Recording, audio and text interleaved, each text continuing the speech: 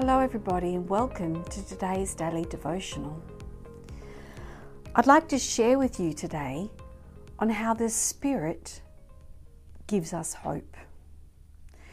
Now, we know that the Spirit of God comes from the Father and the Son. He performs what the Father and the Son desire. He brings to us the heart of the Father and the Son.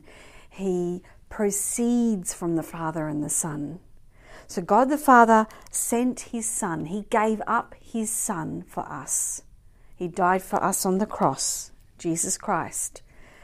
And what He did was that He made us free to live with honour as His dearly beloved children. He has given us our honour back. He has given us the position that God desired us to have with Him always, this intimacy, this relationship with Him. And Jesus' suffering and death, but rising again and giving us access to the Father has given us this freedom. And the Spirit tries to remind us and tell us all the time, there is hope in God. God is the God of hope. The Scriptures declare that we're saved by hope.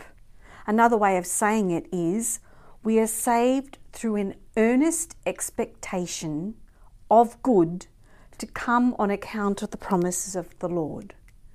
An earnest expectation, that's what hope is. I'm earnestly believing that my God, who is faithful and honourable and true, will honour His promises to us by Himself, God the Father, by the Son, and by what the Spirit shares with us. And what does He say in Romans 8:28? All things work for good. God is the only one who is truly good. All things work for good for those who love God and are called according to His purpose and His plan. We are all called. We may not accept the call, but we are all called. We are all invited into this intimate relationship with our Lord. It's, us who chooses yes or no, or not yet, or not ready, or I don't feel like it right now. But it's still a choice for us.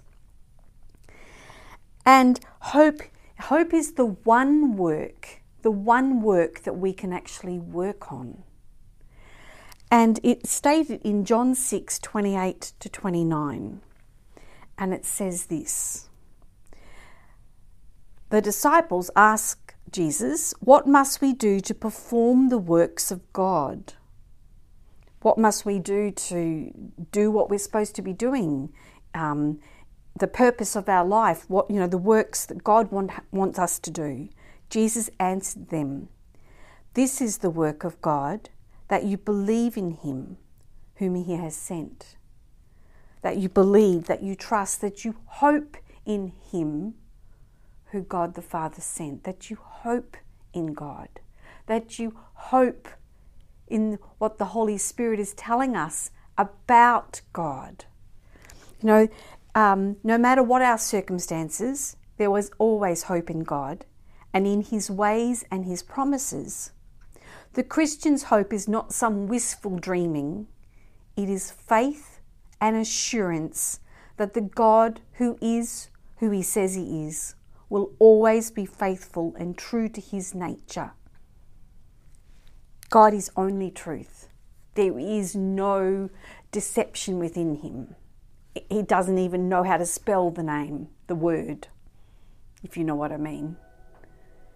What God says, He's the God of hope. He's the God who desires to give us this life with Him. It's available to all, to everybody. You're listening, to everybody, to all. Doesn't matter your background, doesn't matter your past, doesn't matter where you are right now. We're looking to where we're going to into the future with God, because He can change all things. He can make all things possible. And in in Romans chapter 15, verse 13, this is absolutely beautiful what God tells us. Well, basically through Paul is sharing with us what God tells us. So it's Romans 15 verse 13.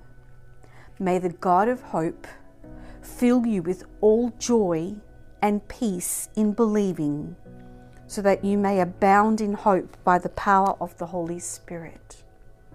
May we believe that the Holy Spirit brings us this hope, reminds us of this hope, shows us this hope that we can have in our God.